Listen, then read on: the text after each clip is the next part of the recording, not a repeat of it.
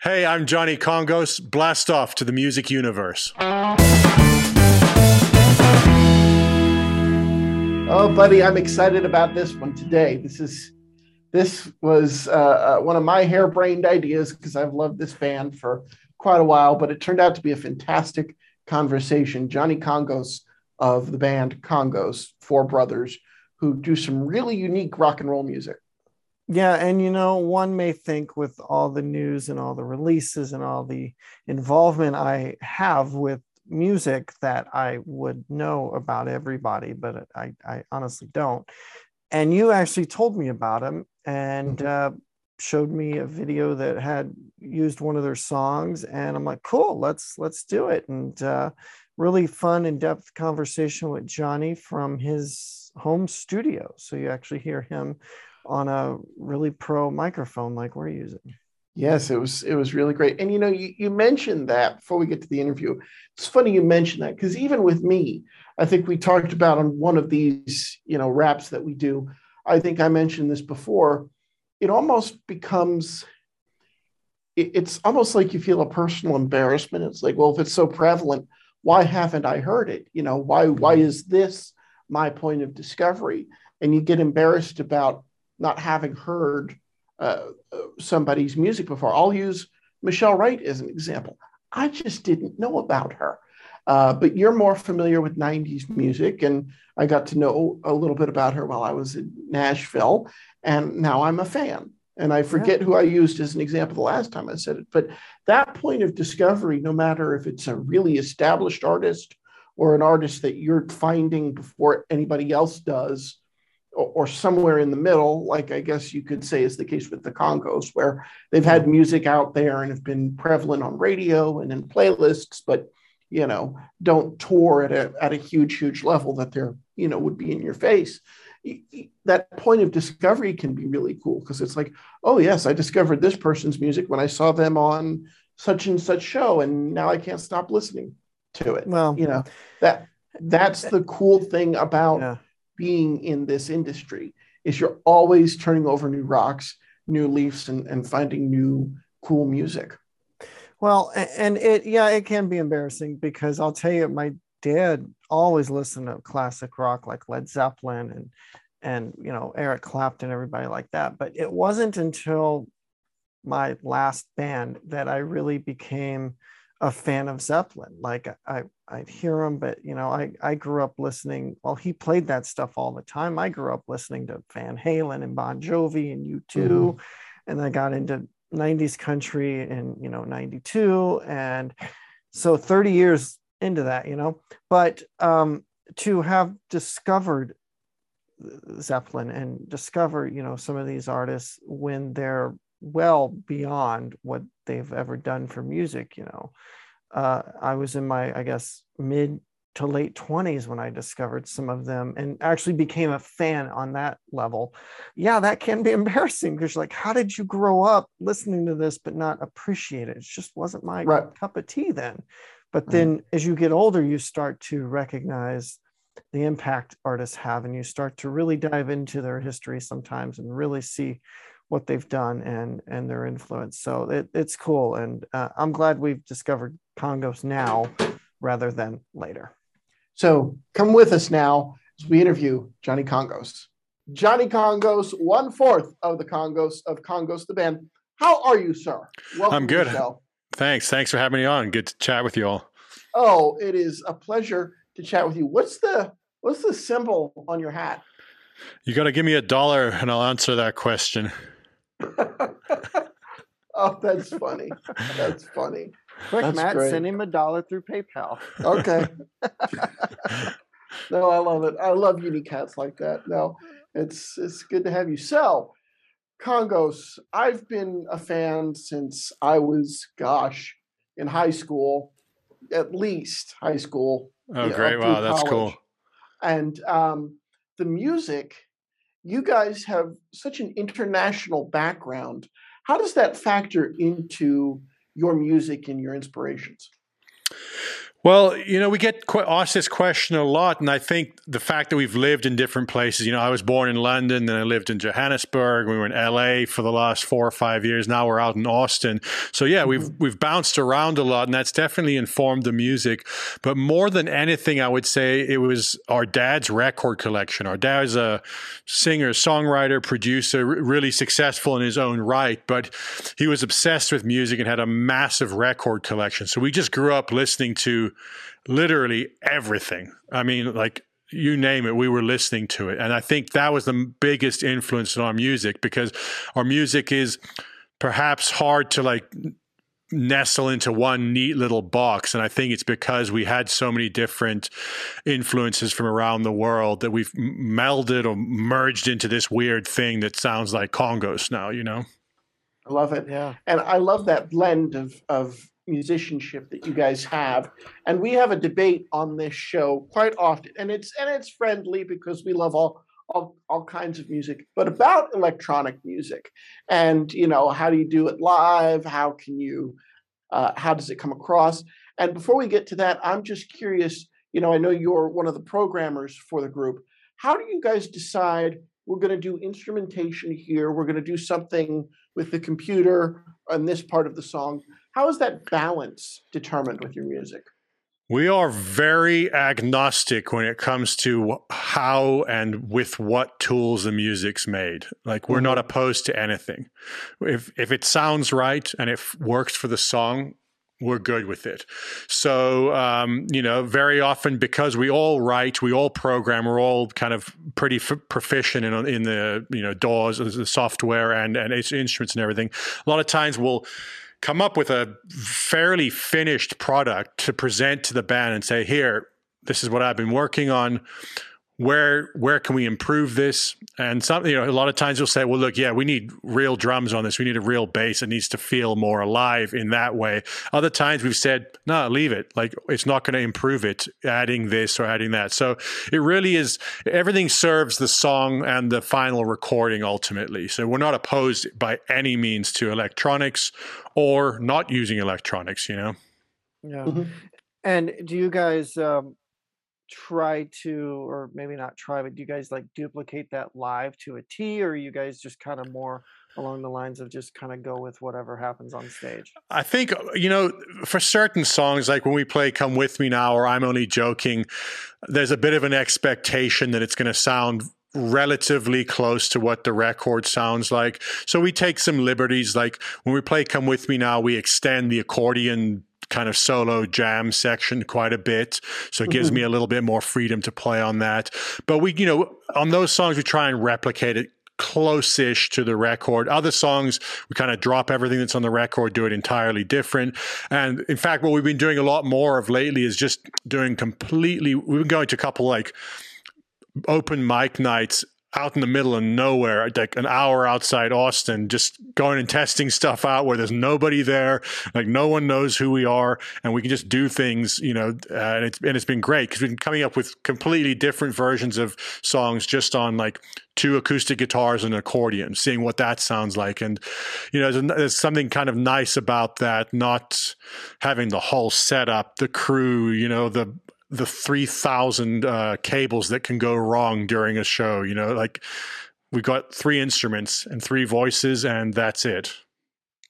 Yeah, because I know with playing to like, I guess, tracks like that or program stuff, I mean, anything can go wrong and it can just cause the whole set to be washed, really. Yeah, I mean, we've had 1 or 2 of those kind of disastrous moments on stage, whether it's a computer going down or sometimes it's the monitoring console. We had a big one years and years ago. We were playing Life is Beautiful festival in Vegas.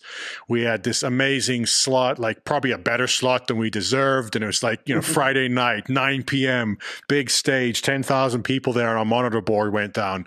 So there's just like 10 minutes of us on stage going, oh man. It's that feeling. You understand the relativity of time when that happens, because it felt like 4 hours. I get that, and don't talk down about better than we deserve. Do you know I can't go anywhere without at least hearing Come With Me Now once on some speaker somewhere. I mean, you guys are everywhere now. It's incredible. Yeah, I mean, look, we've been really fortunate with that. I think that song has been played ad nauseum, as they say. I know there's a lot of people who are like, enough already, but we're happy. we're fine with it. Just keep the dollars rolling in, help pay the bills. Yeah, Exactly. and I'm seeing part 3 of your 1929 series is set for later this year. No, we actually finished that up. When was it? It was like, I want to say June 10th, early June. Oh, We wow. put out the last song on that album. So that trilogy kind of is closed, and we're just kind of onto new material now. We've got a new song that came out beginning of July. Or no, we're in beginning of July now. Must have been, I've got my dates mixed up. Within the last month or so, we put a brand new single out called Broken.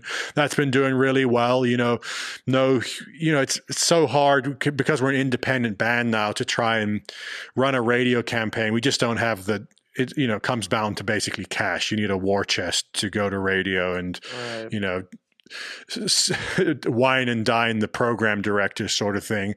But yeah, so that's what we're on. The way things work with Spotify and that, it's just single after single. We have to kind of play that algorithm game and just, keep it single after single. And then eventually we put things together as an album so there's some cohesiveness to it and allows us to tell a more kind of longer story. Love that. I love that. And I love that you're the accordion player on Come With Me Now. That instrumentation is just so addicting. It was my introduction to you guys. Tell me about the creative process for that song and how that came to be. Let's see. I mean, I wrote that song, I want to say in 2008. Yeah, and it took a good couple of years to get a recording. We were happy with it. We put out it 2011, so 3 years after I'd written it. We finished recording it. We sent I'm Only Joking, another song, to South Africa. That exploded, went like number one on all the rock stations. Followed up with Come With Me Now and had a hit end of 2011, 2012. Then came back to the States and spent 2 years trying to convince people like, dudes, this is a song. We think it's got some legs to it. Let's give it a shot. Let's go to radio. Nothing stuck. No one cared. Like no one wanted to hear it. And it took another 2 years before it became a hit. So that's 6 years after we wrote it. So, luckily we kept at it and I think believed in something that was something special to the song. And we had that proof of a small but kind of important market for us, South Africa. So we weren't just like the crazy people on American Idol being like, it's a great song. And everyone's like, no, it sucks. We kind of had proven like, look, no, if you get people to hear this song, they're going to dig it. So yeah, we did that. Writing it was very much influenced by, at the time, a South African style of music that was really popular called Kwaito, which is kind of like house, like European English house music, but done with African influence. So it's this really weird blend. And that happens a lot in South Africa because South Africa is Africa, obviously, but it's very much European influence in terms of the electronic music scene. But what happens there is they create these magical new things out of like ordinary European house turns into something totally different in South Africa. And they're constantly doing it. The young kids in South Africa is just creating these amazing new styles of music that have influenced us a lot and continue to. That's incredible.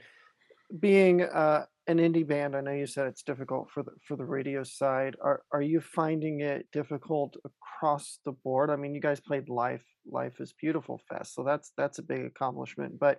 Or are you finding that with Spotify and beating that algorithm at times that you're finding new fans like daily? Yeah, I mean, it's a bit of both because like we have more access than ever to just put music out. There's no middlemen. I mean, other than Spotify themselves or the big middleman or, Apple Music, not to pick on Spotify or anyone in particular. But I think the problem that we're running into that almost every band, every content creator, everything is running into, like there's 40 to 60,000 songs that come out on Spotify every single day. So that ends up being, I forget what it is, the math, it's like over 2 million a year, if my math is right on that, something like that. And that number's changing. That's the last, whatever I last heard that stat. So you're just trying to stand out from this noise. And it still basically comes down to having a machine behind it to be able to lift it up, to get important playlist editors or curators to pay attention to it. So I think that's the struggle that we're facing, that most bands are facing, even major bands are facing, because, it's just, there's a deluge of content, and trying to rise to the top of that is difficult. But at the same time, we just keep making music and, hope that if it's good enough, eventually something sticks and gets some attention. I love that. And people, obviously, you have a core fan base and a great fan base. Was Come With Me Now, did that have label support and now you guys are independent, or have you been independent all along? We were independent. We finished, that album was out. We eventually signed with the label Epic Records when that song was basically on its way to being a hit. And they came in, basically sprayed gas on the fire, because it was already moving up the charts. That's why there was interest. Because prior to that, no labels were interested. They're very often they're not ahead of the game. They're kind of waiting to see that a band's done half the work for them. Right. Later down the line, we couldn't. The relationship got too difficult, like with what we were trying to do, and it just wasn't working. So we separated from them, and the last 3 albums have been entirely independent. The 1929 3 albums has been basically just us putting it out, trying to figure out our way on that. I never ask it this candidly, but you're being so open with us. Do you like it better, or do you wish that you had label support for these projects? Most of the time, honestly, we thought of and most bands, I think of labels like banks. So yeah, I would love to have a bank behind us paying us money. It basically comes down to that. Now, it's not to say that there aren't great people that work at labels. Like, it's not all bad. There are people there that are great champions of music. Whether it's finding one of those people it's very hard. We had 2 or 3 different A&R people, from the people that signed us to then you end up working with someone who wasn't there in the beginning, doesn't care. That, it was basically like you get an email every couple of months like, oh, so-and-so was fired, or they moved over to Universal. And dealing with that when you're, this is a family band and a family business. Like, we're in this for the long haul. So we have a very clear vision of what we're trying to do, and we're dedicated to it. Everyone else, we're ultimately just another band, can we get some money out of this band, squeeze some money? So it didn't work for us. Obviously, there are artists that it has worked amazingly for, and there are some of the classic artists you see, like Bob Dylan was with Columbia for 40, 50 years, and obviously had a great relationship there. It's also, I think it's probably a power dynamic. We never got to the point where we had the power to demand what we needed, Right. Yeah, and a lot of people don't realize this too if they're not in the industry, but that bank has to be reimbursed. Yeah. Well, yeah. I mean, it's not quite reimbursed, but you get an advance against future royalties. Like we never owed them money, but basically until the record makes back what they initially advanced you, you're not making any money. So yeah, it can be deceiving even when someone sees that someone got $1 million record contract, which we didn't get that, unfortunately, but just use it a round number, you see the breakdown of where that all goes. And it's not, it's the best job in the world, but it's still, it's tighter than I think most people presume that it is. Right. It's definitely a business. Yeah. So let's talk about this recently completed trilogy. Did I hear you right? You live in Austin, Texas, correct? Yeah, we all just moved out here just over a year ago. We were in Los Angeles before that, but kind of made the move out here last year. And I know your manager, who we were speaking with, has a Nashville area code. So has being in the South, or at least involved in the music industry in the South, influenced your sound at all recently? Do you know, we're basically still just getting set up. I've just finished putting together this room. So I wouldn't say we've fully immersed ourselves yet in the Austin scene, which obviously is a really thriving and great scene out here. What has changed, I think, immediately off the bat. Like we were in LA, our studio at the time was on between Sunset and Hollywood, right next to Highland. So like literally in the belly of the beast, amongst the madness and just the craziness that is like the center of Hollywood. Now I'm out here, like I look out my window and I can see deer. So it's like, it's definitely changed our mental state, our psychology, how we think about it. I just had a daughter, my first daughter last year. Congratulations. Thank you. Yeah. So it's not that obviously my priorities have changed in terms of my life, but in terms of our career, we still have the same priorities of trying to, write good music that's successful. But there's something that's different everywhere that you are that affects how that music is. Like I think in LA, people, and definitely us, get caught up in like it's so competitive and so like it's just like a grind every single day. That affects the music. Sometimes positively, brings a certain kind of energy, and then sometimes negatively, I think, because it brings a bit too much of a focus on perhaps like pure commerciality. Right. Yeah, and that's why we like chatting a lot of times with independent artists too, because they bring that to reality, so to speak. Like people that are huge artists on these labels often, have a different, not objective, but the labels have to tell them, yes, we do we approve this or we don't. Yeah. And artists like you guys, you can just do what you want, what you love, and release it when you feel the need to. Like you said, you're constantly releasing new music to keep that going. So yeah, I mean, like when you're your own boss, though, you have all the responsibility and failure lands on you. Like we can't blame a label for screwing up a release now because it's us. Or we can blame it, but it ends up, we're like, shit, we should have done a better job with that. Well, it's all learning, and you guys have that feedback with your fans and stuff. But I see that there was like a 3-year gap between part 2 and parts 1 and 2 were 19, and then parts 3 this year. Did you do a lot of recording during the lockdown?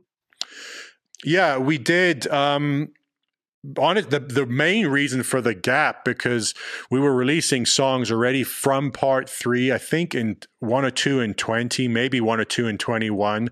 It was basically this move out to Texas because the whole family moved out. My parents moved out they were in Phoenix, moved out to Austin. Like we kind of reconsolidated our entire family here. So it was a bigger move than we'd anticipated. And it just basically, life took up a lot of time trying to just get situated. So we're feeling a little more settled now to hopefully get back on a more regular schedule. But yeah, we definitely recorded a lot during the pandemic, or at least during the kind of lockdown portion of the pandemic. But we always record a lot. Like that's kind of what we do. But it was nice. Like we couldn't tour, so just put it out of your mind. You're like, well, only thing we can do is record. So we might as well just do a lot of it. Right. Yeah. Right. And speaking of live, are you getting back to touring? Where can folks kind of catch you this summer and the rest of the year? I don't foresee a ton of playing out like any big shows or tours this year. We played a festival in Mexico City, or just outside Mexico City in May. Played a show in Phoenix, but I think we're really going to just focus more on recording this year.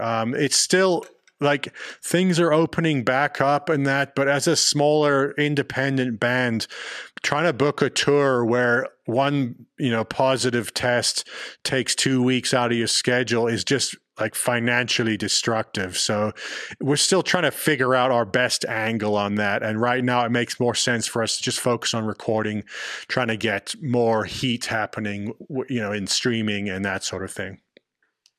Yeah, I know a lot of even huge acts are having issues with that, and they're cutting back across the board too. Because I mean, we're seeing like friends of ours that are in bigger bands than us.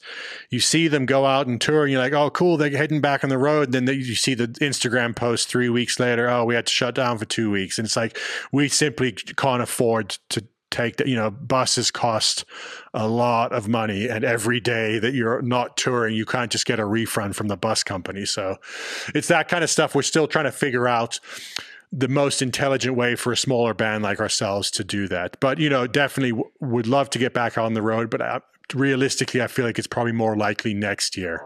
Mm-hmm. That would be, well, I can't wait to come see you. I hope to catch you up here in the DC area, and Buddy's out in Bakersfield. So hopefully we will see you on the road next year in some capacity. I mean, DC is definitely one of our kind of first go-to spots. We've always had amazing shows there, and the response is always great in DC, one of our favorite places to play. Plus, Ethiopian food in DC is like, we come to DC just for the Ethiopian food, because where is it? We played like U Street Music Hall, which I'm guessing is on U Street, if that makes sense. Yeah. Great Ethiopian restaurants. For like that, half the reason we tour is to go out to like go eat good food. That's a great part of it, because you get to check out new locations and cities and skylines and food, of course. Yeah. I love it. Well, Johnny Kongos of Kongos, thank you very much. This has been a really fun chat. I really enjoyed it. I know Buddy did. Buddy had fun as well. So thank you so much. My pleasure. Thanks, guys. I always said the next time I do music, I wanted to be independent, as far as, not having a label attached to it, because of just all the headache that can cause, not to put any of that down. But you look at what they're going through, and they've had a lot of success. They're playing Life is Beautiful. They're playing all these festivals. They're becoming world renowned in many different ways. And it makes you want to work harder at it. Well, think about it. It's a kind of a lockbox puzzle to figure it out. If you don't have a label, as he said, the financing can be more difficult. If you do have a label, they're going to put your music everywhere, or even if you are independent, your music's going to be everywhere. So we've commodified the song and the songwriter. I'm going to sound like Garth here in a minute, in a way that it wasn't, 15, 20 years ago. Right. Okay. If you're touring because you have a strong following, and the people who do like your music, who have found it on the platforms that pay you 1/10 of a penny for every 5 streams, or whatever the hell ridiculous number it is. And it's great, but your overhead, if you're independent, is going to eat your freaking behind. I mean, alive. I'll tell you, it's just crazy, which is why, as insane as you think this is, the truth is the new writer's room, the new fanfare, the new anything that is sort of proof of concept for an artist is TikTok. Yeah. It just is. I don't disagree. I still don't like the platform, because it's just, right. No, you can have your feelings about it, but it's just the truth. The reason, and I've said this a million times, and I probably said this a bunch of times interviewing people who have good followings on TikTok when we were in Nashville, is what's surprising to me is the amount of investment and engagement. So you take somebody like Thomas Mack or Cooper Allen or Kongos, and you go, okay, they have so many followers. And of that many followers, they're able to sell out dates. Cooper and Tom, I don't know what Kongos TikTok following is. As you heard, we didn't talk about that. But they're able to sell out dates based on this TikTok presence.